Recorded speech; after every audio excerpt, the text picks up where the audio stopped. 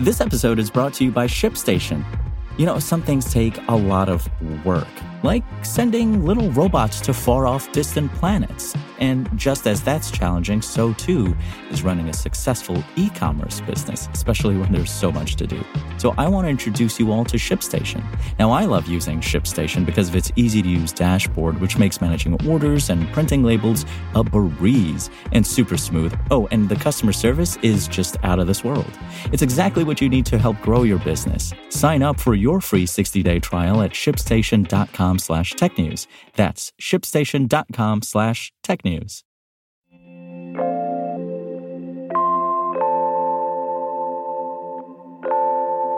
Microsoft's purchase of Activision Blizzard finally gets UK approval.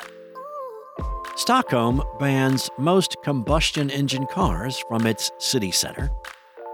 And coin flips don't seem to have 50-50 odds after all. It's Friday, October 13th, and this is Engadget Today. The latest tech news with a touch of tranquility for your morning.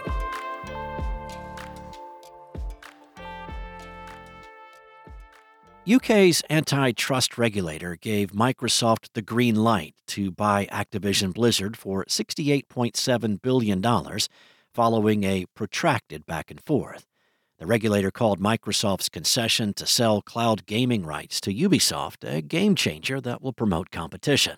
With the last major obstacle out of the way, the Competitions and Markets Authority has now largely cleared the path for the companies to close the biggest merger in gaming history.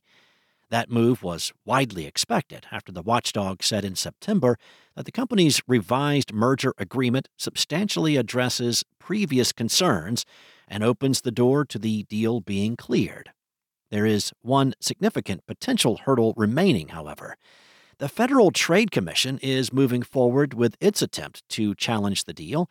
That effort won't stop Microsoft from closing the acquisition, but there's a chance that the FTC could force the company to divest some or all of Activision Blizzard in the future. The combustion engine, a marvel of engineering. But it also has majorly contributed to air pollution. After all, there are over 1.4 billion combustion engine vehicles roaming the planet. That's a whole lot of carbon monoxide, nitrogen oxide, and hydrocarbons being released into the atmosphere. While we wait and wait for the eventual rise of electric vehicles, some areas have taken it upon themselves to solve the issue of air pollution related to combustion engines by, banning the vehicles entirely. Sweden's capital, Stockholm, announced a ban on diesel and gasoline-powered vehicles throughout its city center, as reported by Semaphore.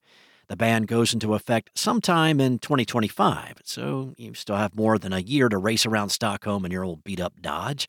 The new policy will, however, continue to allow hybrid vans in the city center, in addition to combustion-based ambulances and police cars. Additionally, if you have a documented disability, you'll be able to drive whatever you want, wherever you want, as indicated by The Guardian. The ban doesn't impact the entire capital city, however. This is just for what's called the city center, an area comprising 20 blocks at the heart of the city. Stockholm's vice mayor for transport, Lars Stromgren, announced the move and said current conditions represented a completely unacceptable situation, noting that the city's air causes babies to have lung conditions and the elderly to die prematurely. Stockholm's new policy joins other low-emission zones in cities throughout Europe, including London, Madrid, Berlin, and Paris, among others. Detractors are calling Stockholm's policy too extreme. The Swedish Confederation of Transport Enterprises said that the city's ruling political party is in far too much of a hurry to further reduce combustion-based emissions. Conventional wisdom about coin flips may have been turned on its head. A global team of researchers investigating the statistical and physical nuances of coin tosses worldwide concluded that a coin is 50.8% likely to land on the same side it started on, altering one of society's most traditional assumptions about random decision-making that dates back at least to the Roman Empire. The team appeared to validate a smaller-scale 2007 study by Stanford mathematician Percy Diaconis, which suggested a slight bias, about 51% toward the side it started on. The authors of the new paper conducted 350,757 flips using different coins from 46 global currencies to eliminate a heads-tail bias between coin designs. They also used a variety of people to rule out individuals with biased flipping techniques corrupting the results.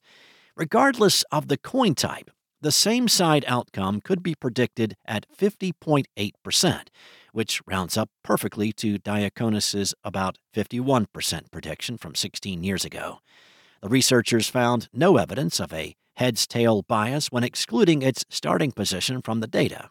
In other words, if you pay no attention to which side the coin is on pre-flip, the odds of the outcome are equally likely to be heads or tails. So, if you are making a high-stakes decision based on a coin flip and you are the flipper, it would be wise to conceal its starting position. Thanks for listening. If you have a moment, rate and subscribe wherever you listen. Today's show featured journalism by Engadget contributors Chris Holt, Steve Dent, Lawrence Bonk, and Will Shanklin, and was produced by Spoken Layer. And as a reminder, you can listen to The Future later today on Engadget Tomorrow.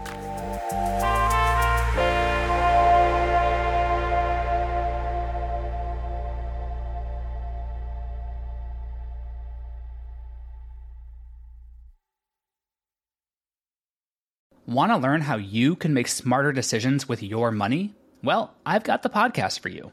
I'm Sean Piles, and I host NerdWallet's Smart Money Podcast. Our show features our team of nerds, personal finance experts in credit cards, banking, investing, and more.